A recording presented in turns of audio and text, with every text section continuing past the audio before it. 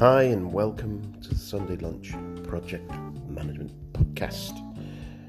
This is Nigel Creaser, your host, and this is the episode for the 5th of July 2020. Welcome. This week we've got the second part of the interview with Eddie Obeng, Professor Eddie Obeng, at the Human Energy Drink. Hopefully you listened to the first one and enjoyed it. If not, pop back, have a listen, and you'll get the whole story of how Eddie got into this profession and all of the hit of energy drink from him. This week I've been fairly busy at work. It's been a bit manic as usual. I've also managed to pick up a couple of more podcast interview conversations with people. So in a couple of weeks I've got a really interesting one about idea DJing for the Sunday Brunch podcast. That's going to be, I think, on the 16th. As yet I don't have an interview podcast for the end of the month that I'm going to put out. So I'm casting around this next week or so, see if I can find someone to fill those slots. But I've got lots of people saying they will come on the show, which is really good, and hopefully get some of those new voices on.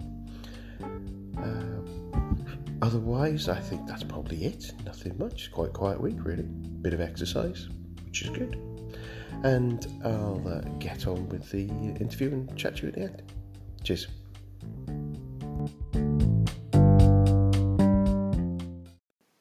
If you're interested in sponsoring the show, then please get in touch at sundaylunchpmpod@nigelcreaser.com. Sort of spinning your wheels, basically. Yeah, because that's your learning, constant learning. The next question I've got is similar.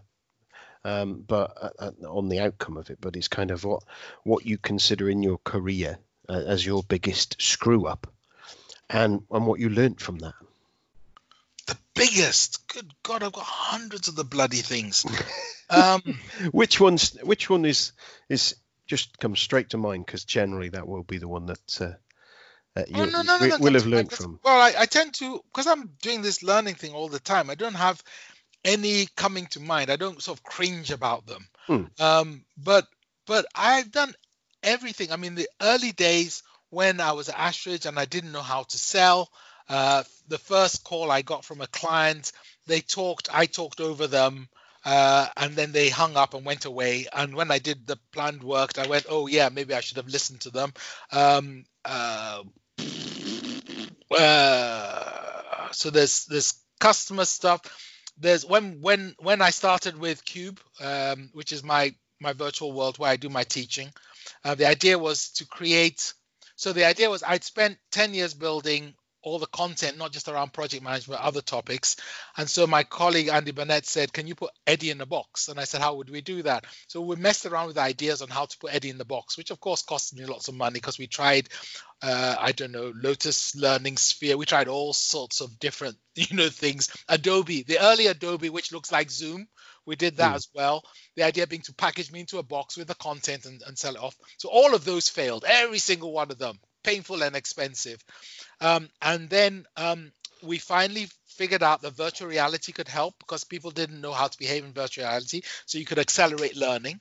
And so we called it The Cube, VCUBE, and we started working on that. That was a mistake because, of course, when you write The Cube, nobody can find it. We couldn't get the website. I mean, just stupidity around that. Change it to QUBE. We thought it was important, for example, how the avatars look. So we spent money, wasted time making avatars look like people. Run the first course. Everyone wanted their avatars to be customized. All the men wanted to be women. Weird stuff. And basically it was not appropriate for a learning event. Total disaster. Horrible. So that was one. So we spent the money on the wrong thing. In the project space, we tried to run a conference called Conference Zero on Cube, and what happened with the Conference Zero thing was we didn't realize that most people would have really rubbish internet. And when we did the tests, of course, we were using sensible internet. And so people got in and they couldn't do anything because they had rubbish internet. So that was a disaster as well. So, I mean, I've managed loads and loads of those things before. So, yeah, it's not hard to come up with errors. But if you're doing new stuff, honestly, 9 out of 10 at least is going to fail. Yeah. I think you're right. And I think the thing is, if you're not doing new stuff, you're not learning. Yeah. And if you're not slightly experimenting with your approach, then yeah. But I'm also not dumb. I do try and read lots and learn from other people, because what the trend is these days is for everyone to do their own thing as if no one has ever done anything. If you stand on the shoulders of giants, we all move forward. Yeah. If I have a big complaint at the moment, it's that everyone on the internet is just reiterating stuff which has been known and taught and used for the past 50 years as if it's brand new in their blogs. Yeah. And some of it's gibberish as well because they're making stuff up. But you stand on the shoulders, you do your homework, you do your research, you see what else has been written in that topic. Then the mistakes you make are genuinely new. Yeah. And that's worth doing. But making mistakes for anything else is just dumb. Yeah, it's a fair point. So again, it's a message. I don't know that you saw my TED talk or not, but I explained the difference between smart and dumb failure. I've not seen that one. I saw it. Yeah, I need to watch that. Yeah, don't worry. And smart failure is when you're doing something new and you screw up. And dumb failure is when you're doing something people know how to do and screw up. And again, I mean, this is again working just early stages when I was explaining about, because I've taught so many people stuff over the years and explaining about failure and learning and stuff like that. And again, alongside your comment about failing early, again, from working with IDEO and Tim Brown and people like that, this concept of smart failure, people like Colin Burns, they all took it on board, shared it with their clients. The clients didn't understand the difference between smart and dumb failure. So they interpreted it as just do stuff and failure is okay, which... It's Chinese whispers. Yeah. This is a problem. But again, it's not a bad thing. But honestly, in a world with so little resource, yes, we will fail when we're doing new things. But the objective is not to fail. Does that make sense? Yeah. Yeah. I think it's that balance, isn't it? You've got to be willing, and I always teach it to my kids. You've got to be willing to fail. Otherwise, you won't try something new. Yes. But again, but you must intend to fail. no, exactly. You kind of need to look at that and go, right, well, you go in forearmed as best you can. Yeah. And it's that whole concept we've got. I do judo, my girls do judo, and that whole concept of you getting back up every time. It's how I see that, is that you still got to learn those techniques not to be thrown on the floor. Yes. And if you go in there and into a situation not knowing or not watching the other person and trying to work out what's happening each time they're through, work out what they're doing, trying to understand it, and it is that educated dumb, as you say, that educated dumb failure and or dumb failure. You've got to do it with your eyes open, haven't you? Rather than just randomly doing stuff. Exactly. And if you're going to go to judo and you're going to go into a bout with somebody, it's worth saying to the other people who fought with them, what are they like? Yeah. So, he always throws to the left. Sorted. Yeah.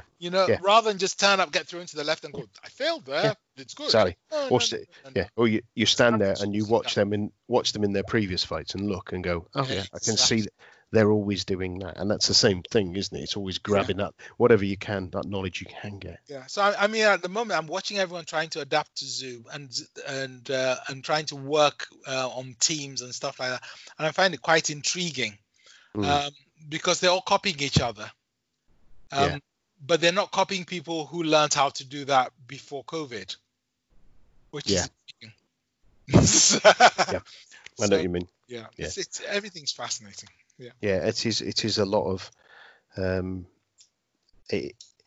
although it's funny actually, and that's a completely kind of side topic if you like, and I don't know if you've seen it, and I've watched the TV shows that have been using Zooms and Skypes and things like that. Yes, and there's certain presenters that have managed to do it really well, I think, and others are really, really stilted. Yes. Who normally, when they've got an individual next to them, they're amazing. So I watched Graham Norton, and I watched him and I find it quite painful because he didn't have that. Can't do it. Even Didn't have it. Even President Obama can't do it. But then I was watching Ramesh Ranganathan with the Ranganation show that he does on BBC Two, where he has, I think he's got about 40 people. Or no, it's not that many, but 20 maybe up there, all on Zoom. He's jumping around with them, yeah. He's working around, but I think partly it's because the show kind of lends itself to that anyway, because he had them all sat there. But that one, it feels as good to me anyway, watching that show the way they're doing it as it would do normally when they're actually in the studio there. And and I think it's funny how you say these different tools, how you different character, totally different skills. It's like the project type stuff, what are you trying to do, where are you trying to get to?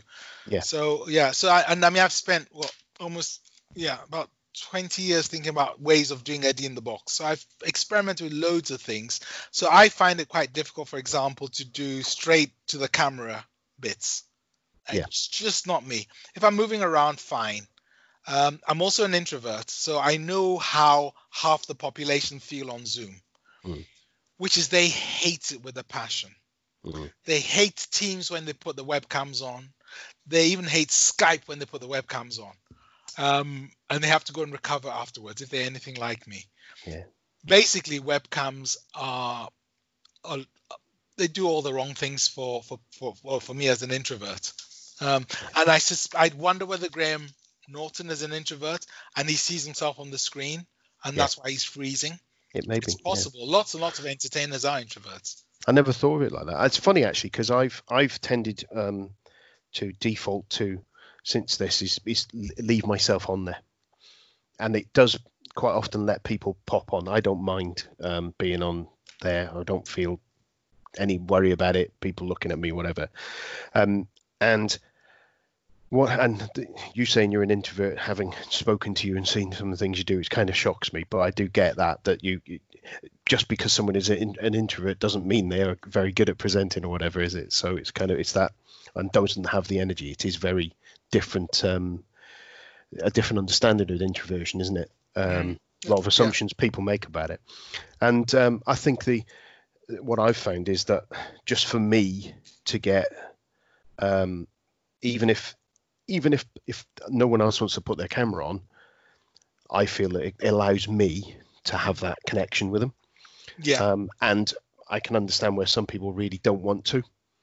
But they will if their bosses does it. This is one of the reasons productivity is so rubbish when people are working the way. Apart from the fact that all they can do is talk. So first of all, lots of bosses just want to see them so they know they're working. But put that aside. I wrote a comment on LinkedIn when I saw from Colin Ellis who put something about some monitoring software that companies are using to monitor people, and it's the whole thing about remote. I understand some of it because some of that tooling is really good to assess people's mental condition, and they can be really powerful in doing that sort of aggregated data and changing the language people are using in some of the things they do in an email or IM or whatever. But monitoring when people are at the desk, not at the desk, blah blah, I think is counterproductive, because the whole point of remote working has got to be trust. If you've got the trust, right, that's great. Then if you've got people who are not behaving in the way that they should do, not producing the outcome, well, you deal with that through performance management. You deal with that by talking to the people, which is what you should be doing as a manager anyway. You should be doing is dealing with poor performance, not dealing with attendance. So the question, why is it in the past people didn't do the trust piece? Because they hadn't experimented with it and they hadn't experienced it. Yeah, but companies have been making money for a long time. Can I let you in on the secret? Go on in. Okay. So what people don't realize is that the world looks the same, but it's changed. It changed about 20, 30 years ago. You see, if overall you can learn fast and the world is changing, when you set up an organization, a business, anything, an enterprise, the founder starts it. And because they can learn fast and the world is changing, they know the market, the product, everything. Then they recruit somebody to work for them, and they can tell that person exactly what to do because the world hasn't changed. And even if there's small changes, the founder can keep up with the amount of change. Then that person can tell the next person what to do. So you can easily build up a structure of knowledge at the top and really controls and connections going down a typical hierarchy, which is why hierarchies, especially command and control hierarchies, are so brilliant in the old days for businesses. You can make a huge business because you can learn fast. The world is changing. The boss can tell the subordinate what to do. The subordinate can do it or tell their subordinate what to do. And everything is nice and wonderful and peachy. But then the world, of course, has accelerated, got more complex, got more interactive, got more uncertain, etc., etc. There's technology, things move at the speed of light. So the pace of change has hotted up to the point where it's faster than your ability to learn, which is why most people's annual budget plans don't come to fruition, because the world's changing faster than they can see into the future. So in the old world, you didn't need to trust people because you knew what they were doing. In the old world, you almost didn't need to performance manage them because you'd done the job before, so you knew what good looked like. But as the world accelerates, new stuff comes in. The boss doesn't always know all the answers. Learning starts to fragment into different parts of the organization. The leadership sort of moves from all being at the top to being a bit at the front, but you keep your hierarchical structure and many of your rituals about your meetings once a month, because that was fast enough, and. In fact, even having meetings is a bit crazy. We're going to do what? We're going to get together to talk about it. Okay, do we have phones? Yes. So why are we getting together to talk? Anyway, put that in another box. But traditionally, meetings came from when you were at war and you sent somebody to parley. That's where the idea came from. So it was an unusual thing to resolve a particular issue. As I said, when I was at Shell, we had a meeting to talk about what was happening. In the old days, people didn't have meetings, okay? Yeah. It was a rare thing to deal with a bit of uncertainty. World we're in now is very, very fast changing. It's changing faster than we can learn.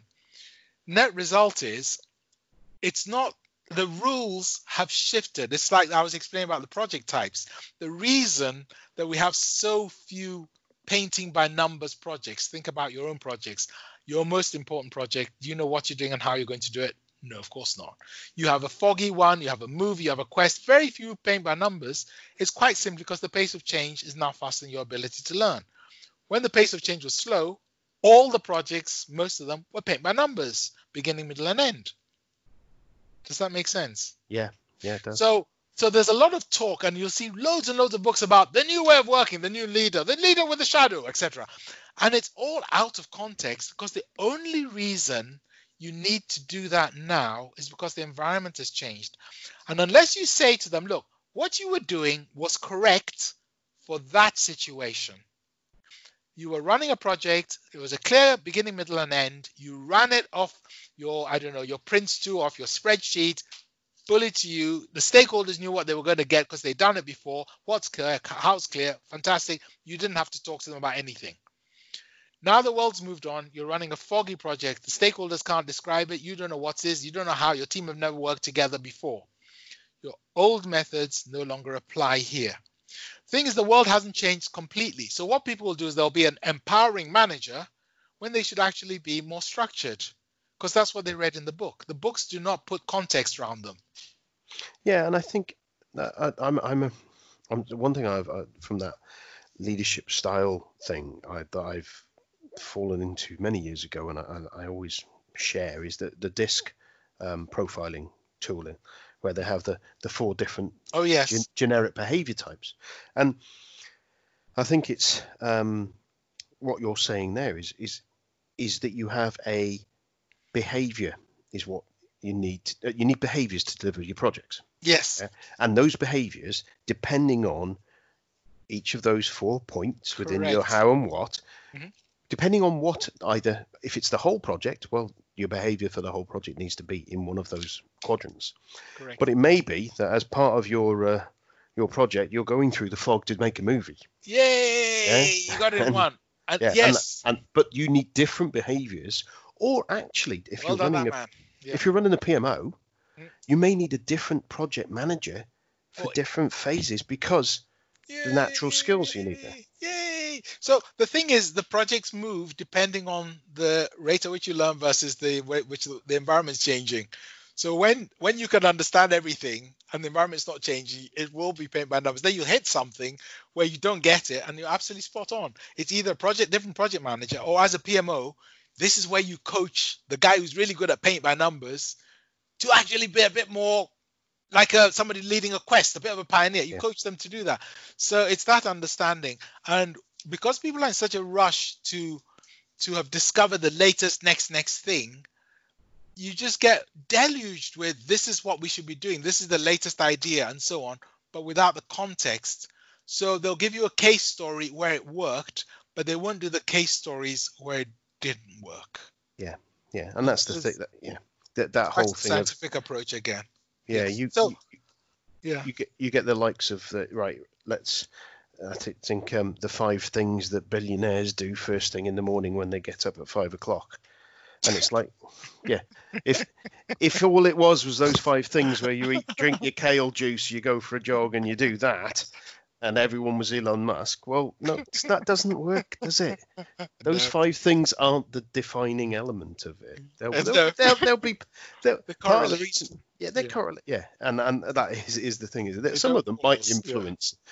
Some of them might be a cause, but some of them might be a symptom of the fact they've got the time to be able to choose what they want to do. But fit points.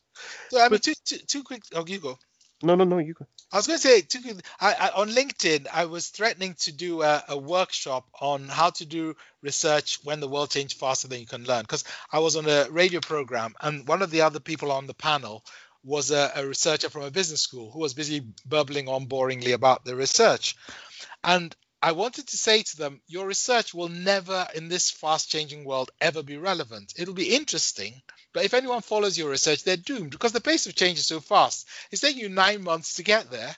By the time you've got to your conclusions, you're advising them to do something for an environment which no longer exists. So the way I've done my research, as I explained, was based on Ellie Goldratt's stuff. So the best way to understand it is, as you say, it's the scientific method. So people like incidents, how often things happen. So you see lots of things where they say 70% of CEOs say that we should use COVID as blah, blah, etc. And then you think that's the action. It's not. It's just incidents. It's just what happens. Then the other one they do a lot of is correlation. People who did this got that. Yeah, sure. Yeah. So when the birds sing, the daffodils come out. So it's the birds making the daffodils come out. No, it's because the suns come out. Anything with a common cause always correlates. So it's meaningless. So what you want is causation. Why did this happen? But when you do the causation research, you have to do what's called dead men don't talk. Nicholas Nassim Taleb talks about this a lot in his books. So what people say is, our remote working is working well because we gave everyone a big computer on their desk. Okay? Great. So that could be the causality. But what you have to do is you have to look for people who have a big computer on their desk who are not working well, and people who are working well who don't have a remote computer on their desk. And if you can find those, then you have to question the causality map you're building. And that's really what's crucial if we're going to progress in terms of our understanding of project management, rather than just get louder, accumulating different versions of ways of saying the same thing. Fast, good, cheap, time, cost, quality, people, planet, whatever it is, profit, whatever. We're saying the same thing, but just voluminous as opposed to progressive. So one of the things I did was, having understood this, I went, if I can find one of those causes, then what I need to do is be able to teach that so people can do something about it fast. So you remember earlier I told you about that action replay 2x2? That's what I call a performance enhancement tool. So every time I found a problem and I got to the causality, I would try and invent a tool which people could use to resolve it, so that you wouldn't be reliant entirely just on behaviors, but you could be reliant on behaviors guided by a tool. So what you could say to the PMO is, you could say, I don't know, here's my tool. It's called Square Peg. And it basically tells us whether the project leader will fit in the project. So this is the characteristic of a paint by numbers project. These are the sort of things which you'd expect to hear the project leader saying, doing, wearing. If you can tick them, you're probably okay. If you think it's a fog, this is the characteristic. So I've built tools like that, which I can teach and apply in 15-minute cycles. so that they don't have to do all the heavy lifting and thinking. I'm trying to provide them with how to make it work rather than what to do. Yeah, I know what you're That saying. makes sense, because Yeah, that's yeah, what I usually struggle with. yeah. I think it's yeah. We've got to think about appropriate behaviours Yeah, when exactly. conducting projects, and it even comes onto that the agile waterfall Yes. conversations that are out there. That it's the same Yeah, thing. yeah. Agile works really well if the thing is foggy. Yeah. It can work pretty well if it's a movie. Hmm. It doesn't give you enough options if it's a quest, and it's a disaster if it's paint by numbers. Yeah, because Waterfall, great with paint by numbers, rubbish on all the others. yeah, and Rapid that, parallel application development, parallel prototyping, the sort of thing design thinkers do, great for quests, rubbish for paint by numbers, yeah. and. The list goes. It's very, once you get the framework, you just go, ah. Yeah. And again, you do the same thing. You go, parts of it maybe. Yeah, yeah. And It's not one size fits all. yeah, It's the right size yeah, fits the right yeah, requirement. yeah. It's the analogy, and again, I've probably said it on here many times. Is the hammer and the screwdriver. You can put a screw in with a hammer. Yeah, yeah. You can put a nail in with a screwdriver. They're not necessarily the best tools, and it's quite painful at times using them for those other things. And I it won't used be a to pretty. I used to have a boss who used to say, if all you have is a hammer, then everything looks like a nail. That's Right? absolutely right. Fantastic. Absolutely right. Absolutely. So just thinking again about your project and maybe spin this out to all of the other things you've been involved with. What would you say from a personal point of view, the thing that you've been involved in, or the thing that you've done or delivered or helped with, that has made you feel the most proud? So two things, I think. The first is the tools I've built, because I've got a library of about 300 of them. Mm-hmm. And I'll give you one of them, which you may have tripped across, I don't know or not. It's called Hopes and Fears. But what happens is, when you bring people together, it's important to align them. If you don't align them and you don't get the elephant in the room out, nothing happens. So I created one of these pets, which basically, as they come in, you frame the situation. We're here to talk about this interview, blah, blah, blah. So, Nigel, what's your biggest hope? Can you tell us what that is? And can you tell us your biggest fear? Maybe there's more than one. And everyone captures their hopes and fears. So having framed it, we collect people's hopes and we collect people's fears. Then the third step is you take all the fears which people have and you resolve them or address them or tell them how you'll deal with them before you start the work and before you move forward. So that process is called hopes and fears. And that tool, Ooh. I hear people doing it. I see them doing it. I went into a client once. It was a big confectionery manufacturer. I'd worked with them for ages. I went to the meeting. I didn't know anyone in the meeting. They got up and said, right, before we move forward, let's get aligned. What do people want from this? What do they want to avoid? Let's make sure we get this in place. And I said to them, oh, I'm delighted you're using hopes and fears, one of my tools. And they go, no, this is our corporate tool.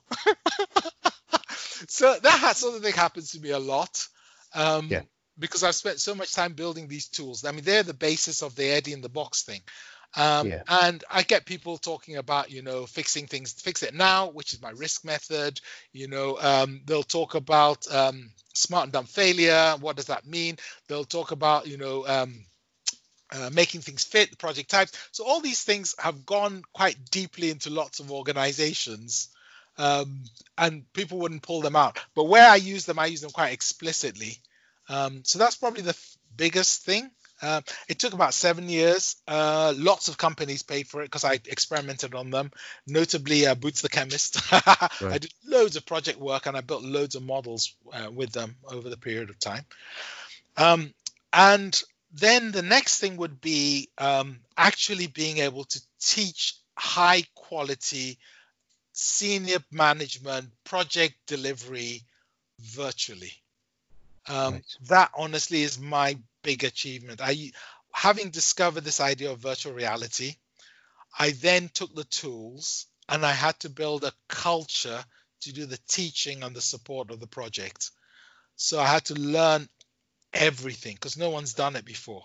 Nobody's ever built anything in VR for business. They've never taught courses. They played around Second Life. They didn't know what to do. It all died. And so over that 10-year period of building QB.cc, that has probably been the big one for me. Because I'm running a conference in a week's time for a retailer, 100-odd people. They'll turn up, they'll be there as avatars. I'll teach them all sorts of stuff. They'll break out because they're avatars, they can walk, they've all got agency. So I'll say, go to the whiteboards, these are the groups, and they'll literally walk to different places and do what they would do in real life, but they're not in real life. But what it means is when they go back to work, I can continue to coach them. I can continue to bring them together. I can continue to point out what tools they need and where the gaps are and stuff like that. And that for me is probably the biggest impact. From the work we've done in the health service, we deliver projects between 2 and 7 times faster than you would do face-to-face. We had one one project with surgeons where they'd spent, I think it was 250 hours getting nowhere. And then we brought them on Cube, and because no one knows how to behave in virtual reality, we said to them, on Cube, everyone listens because we write first and talk second. And on Cube, this is the pet we use for describing what our biggest hopes would be. And on Cube, this is how we describe. So we just bullied them into doing stuff, and they don't argue because they don't know how to behave. 3 hours later, they had a plan, they had it signed off, they were away. So when you've done stuff like that, I remember with client Walters Kluwer, they had a big HR challenge. It was going to take them about a month, 6 weeks to reorganize and restructure, blah, blah, blah, et cetera, et cetera. A quarter of the time later, they had everything rolled around the world, ka-ching. And the list just goes on and on and on. So probably that's me being able to break the boundaries of what's possible in projects by using technology is what I'm probably proudest of. Brilliant. That sounds absolutely fascinating, that cube stuff. I did when I was looking on your anything with the VR, it kind of reminds me of the Ready Player One book. But yes, it is a bit like that. So the thing about cube is it's like a pineapple. Right. You can't guess how a pineapple tastes by looking at it. No. It's just this horrible spiky, spiny thing. And the comment we get most often is, why don't you have posh avatars like everyone else in VR? My son plays FIFA football and they have better graphics because the grass looks real. So that's the most common question we get. And what they don't realize is you don't need to get real grass because you're running a project. You're not kicking footballs. You're working with other people. And the second is, by having simple avatars, as we discovered, it's totally inclusive. Yes. There's no male, female, senior manager, junior manager, introverts, extroverts. The amount of openness you can get is just phenomenal.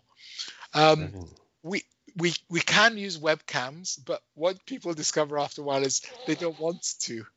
Because when you put on webcams, everyone just stares at the faces. When they're off, we all stare at the work. So while they're on, we just talk. When they're off, we deliver. That makes sense. It makes sense. Simple idea.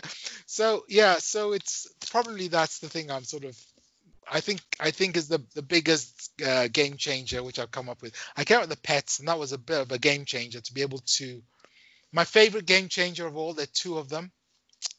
One of them is called Sticky Steps, which is when I discovered Foggy projects, somebody said to me, well, if you don't know what and don't know how the hell do you plan it? And I went, good point. So I did one of these causality bubble diagram things in order to understand what was underlying it. And I worked out what it was. And I invented this thing called Sticky Steps, which is basically a sentence which makes you plan from your guess of the end to what you need to be doing now. And it breaks everything to smaller steps, and you can cost it, you can work out who's doing what, and so on, and duration. And the other one is something called a gap leap, which is how to build a business case in less than 7 minutes for any project. Nice. So if you've ever built a business case and it's taking you months of pain and sweat and so on, you could do it in 7 minutes. And it's a very, very straightforward thing. The most important thing in a business case isn't accuracy, it's engagement and involvement. It isn't absolute, it's direction of travel. And so Gaply basically helps people work out what the gap is, difference between where they are and where they would like to be, and the financial impact of not acting or acting, and the scope of the project they need to put in place to plug the gap. And it can be done in about 7 minutes with about 10, 15 people on Cube without breaking into a sweat. So that's the sort of thing. I don't know whether that's what you were looking for or not. Yeah. No, that's it. Interesting. Sort of tools that you've got there that in different ways. And again, it's a different way of looking at things, isn't it? Yeah. So I'm coming to my last few questions here now. And one is obviously, and this might be an obvious answer, but I'm going to ask it anyway. What made you start writing and your TED Talks and all those sort of things? What made you get into doing that? Why, especially since you said you're an introvert and oh right, go on. Boredom. Look, until you write the book, you have to do all the teaching. Yeah. So I had all this project management stuff, and I was teaching the course at Ashridge with a couple of other people. And I thought, I want other people to teach this. I don't want to spend my whole life teaching this thing. You know, it's like a one-hit wonder where you've got the song and you have to go out on tour every day, every month, living in hotel rooms and playing the same song. So, yeah, boredom mostly. It's why you write books, so that other people can teach as well. Not the right answer. It's in order to share my learning with the rest of the world and enable You wanted honest answers. Yeah. I want honest answers. Honesty is always the great. Did I answer both halves of your question? I'm sure there were two halves. It was the writing and your talking and speaking, and I'm guessing that doing TED Talks is similar sort of. This interview as well. You know, as I've told you, you can play. People say to me, "So what was it like? Go and listen to Nigel's interview." Yeah. Well, yeah, absolutely. And I think that's the thing. Is it's one of those things where, it's hard. I suppose that even if you haven't got, if it is just out of boredom rather than altruism, it is an easier way to get a message out there, isn't it? Yeah. I mean, the books also. So the project stuff, and I dare not say this too loud because your audience is probably all project management stuff. But the project stuff is a small subset of what I work on. Mm-hmm. So once I discovered this concept of the world's changing faster than you can learn, or you can learn faster than the world is changing, which is what I call the old world versus the new world, or what I call before midnight and after midnight. There's a joke with it, which isn't very funny, but if you Google it, you'll find the joke. Okay. But once I discovered that, I realized that not only were projects broken, you've gone from just paint by numbers to these plethora, but I realized that leadership was broken. Right. Then I realized that innovation was broken. Then I realized organization structure was broken. Then I realized that money making was broken. Then I realized that the way in which you actually run teams was broken. Because once you move across, the formula, of course, no longer works. I said to you about organizations had hierarchies because they worked. Well, they don't work when the world's changing too fast. And there's a reason for that. So you also realize why processes don't work, why they have to be modular these days. They never used to have to be modular. That's broken as well. And the list goes on. So what I set out to do was basically create what I call the New World series, which is to take the big themes which people do, which are deliver tomorrow, which is where the project stuff lives, which is about change and PMOs, etc., and transformation is in deliver tomorrow. Deliver today, which is all the stuff about service, customer centricity, processes, and so on, which are all broken. Invent tomorrow, which is about innovation, strategy, building markets, and so on, all of which no longer work the same way, especially with all the digitization, and we'll get even more weird with AI and stuff like that. Ensuring results, which is about you mentioned about profit. What does it mean? What's the result? How does that work? And then leading and organizing and getting the most out of people's talents, which is the organization, people growth, leadership, all those elements as well. So I had those 5 themes, and that's really what I've been working on for coming up to 30 years now, which is trying to fill in the gaps on those, of which the project one is just part of it. But I think, and that's why I keep saying context, understand the whole context before you take the medicine. And everyone's busy prescribing medicine, which is the medicine we've had before, which didn't work, or prescribing the wrong medicine for that particular disease, not understanding the context. Brilliant. That's, yeah. I'm just.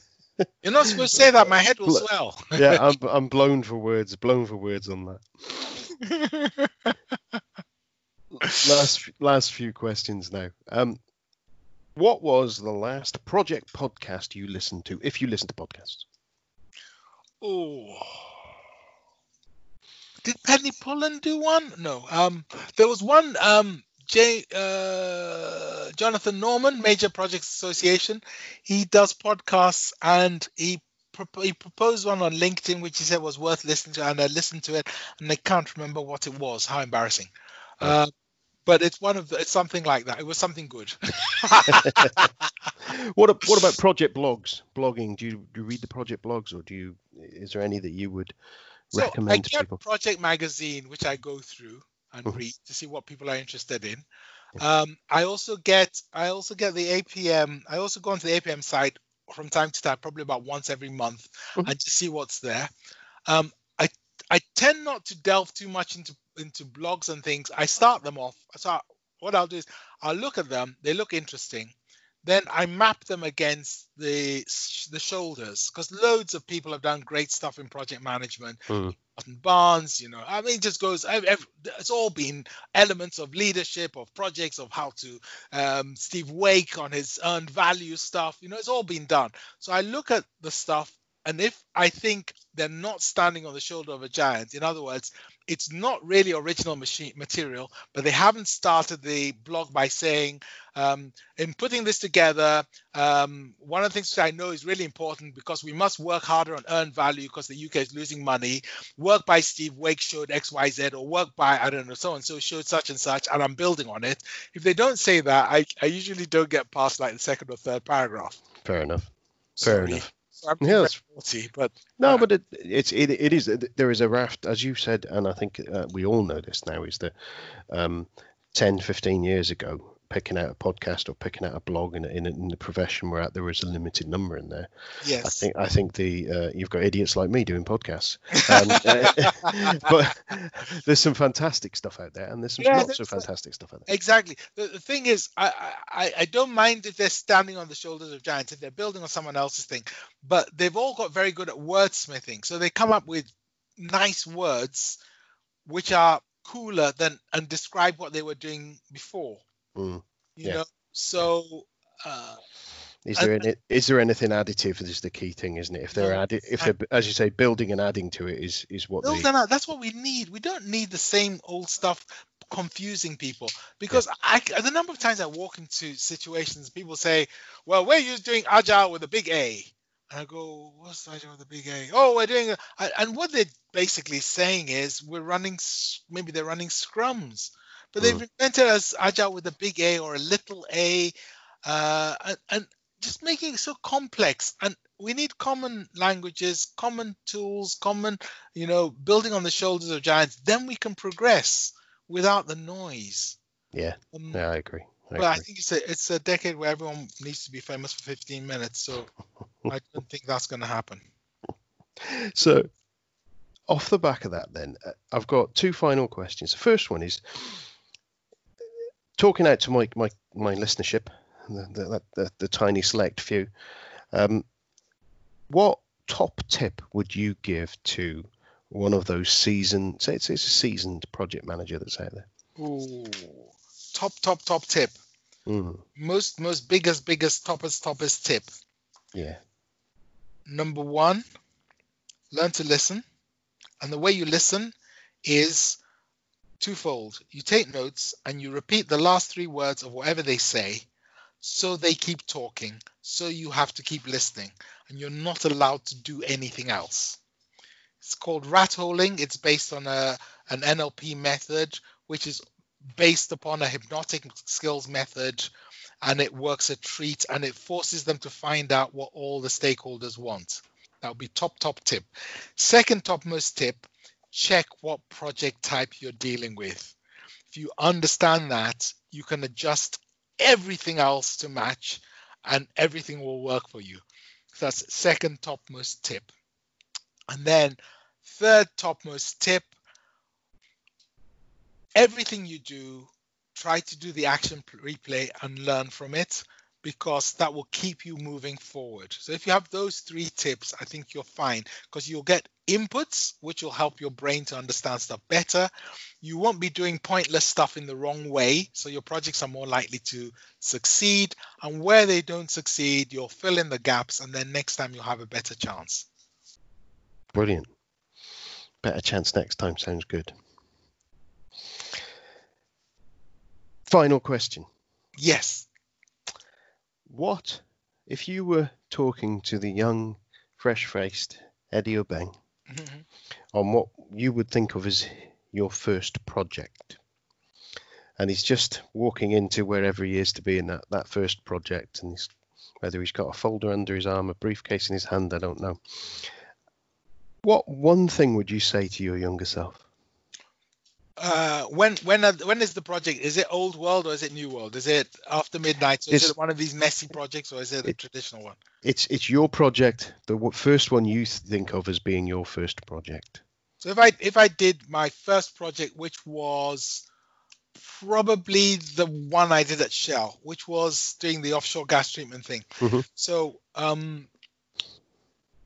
that's easy. So with that project, when I inherited this project at Shell, the one I got the patents from, what I didn't know, because I hadn't asked and I hadn't dug, was the project had been run by somebody else for about 5 years who had got nowhere. A chap called Lionel Barnes. And I didn't know this. And so what was happening in the background, he's much more senior than me, was everything I was trying to do, whether it was get resources or on the project, there was a back channel which was trying to undo what I was doing. Right. Stealing my researchers, putting them on priority projects which were not mine, so I wouldn't have access to them, my research assistant and things like that. All that was happening. So if I was talking to the young, and in fact, one of the bit which was really interesting, it was I was running a rig, and one day I came back and the rig was, all the bugs were dead. And there's only one way to kill the bugs, which is to give them a little squirt of bleach. Not that I'm blaming Lionel, but it was very suspicious. So I had pissed him off to the point where he was sabotaging my projects, allegedly. So I don't go to jail for defaming him.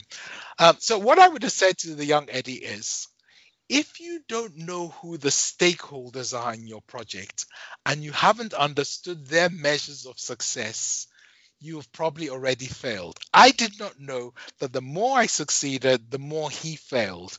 And if I had understood that, I could have made him be a mentor. I could have gone to him 2 or 3 times for advice or something like that.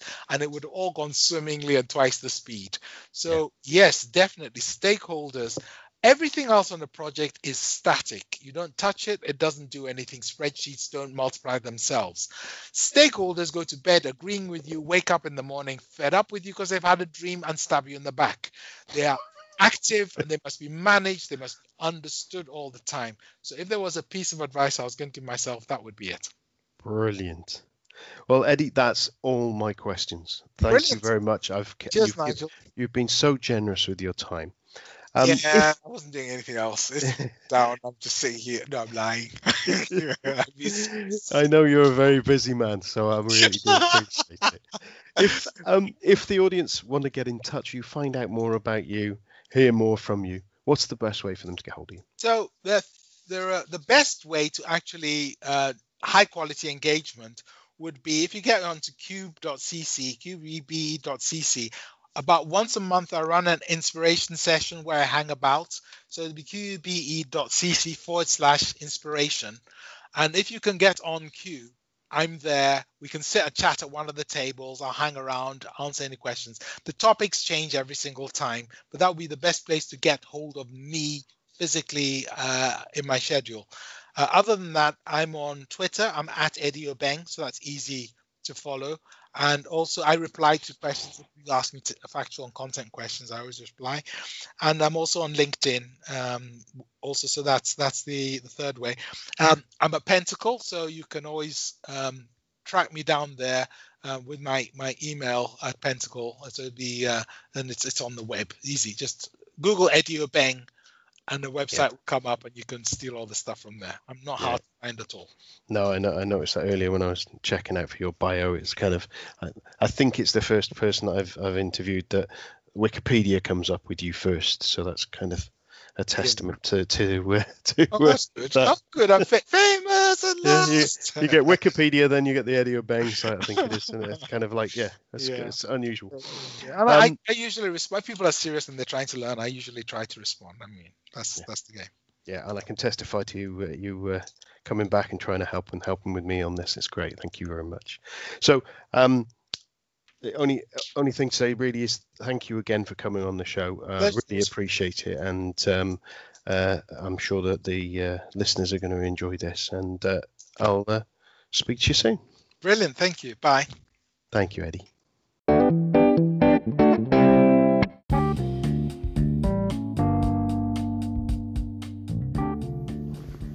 I hope you enjoyed that. Thanks to Eddie for coming on the show, and check out the show notes if you want to find out more about Eddie. The final thing to say is the British Podcast Awards are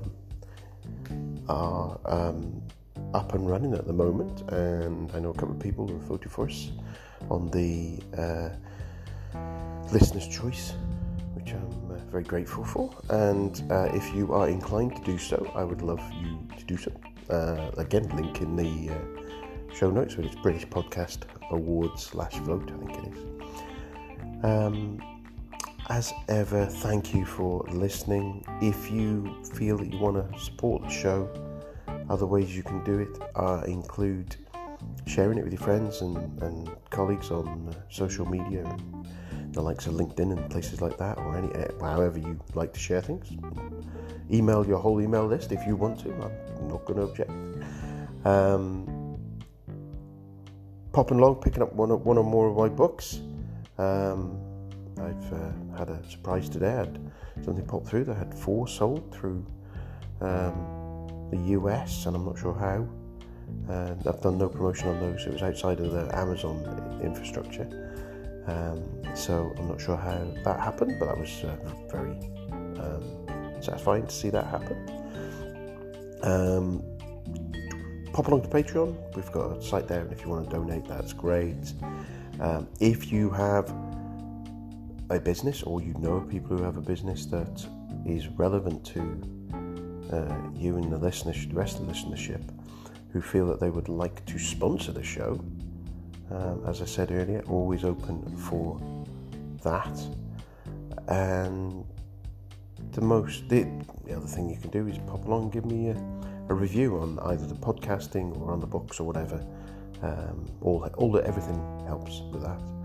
And finally, come back next week, or if I skip next week and it's a week after, depending on how timing I've got other podcasts. Actually, I've got to skip next week thinking about that, so don't go back next week.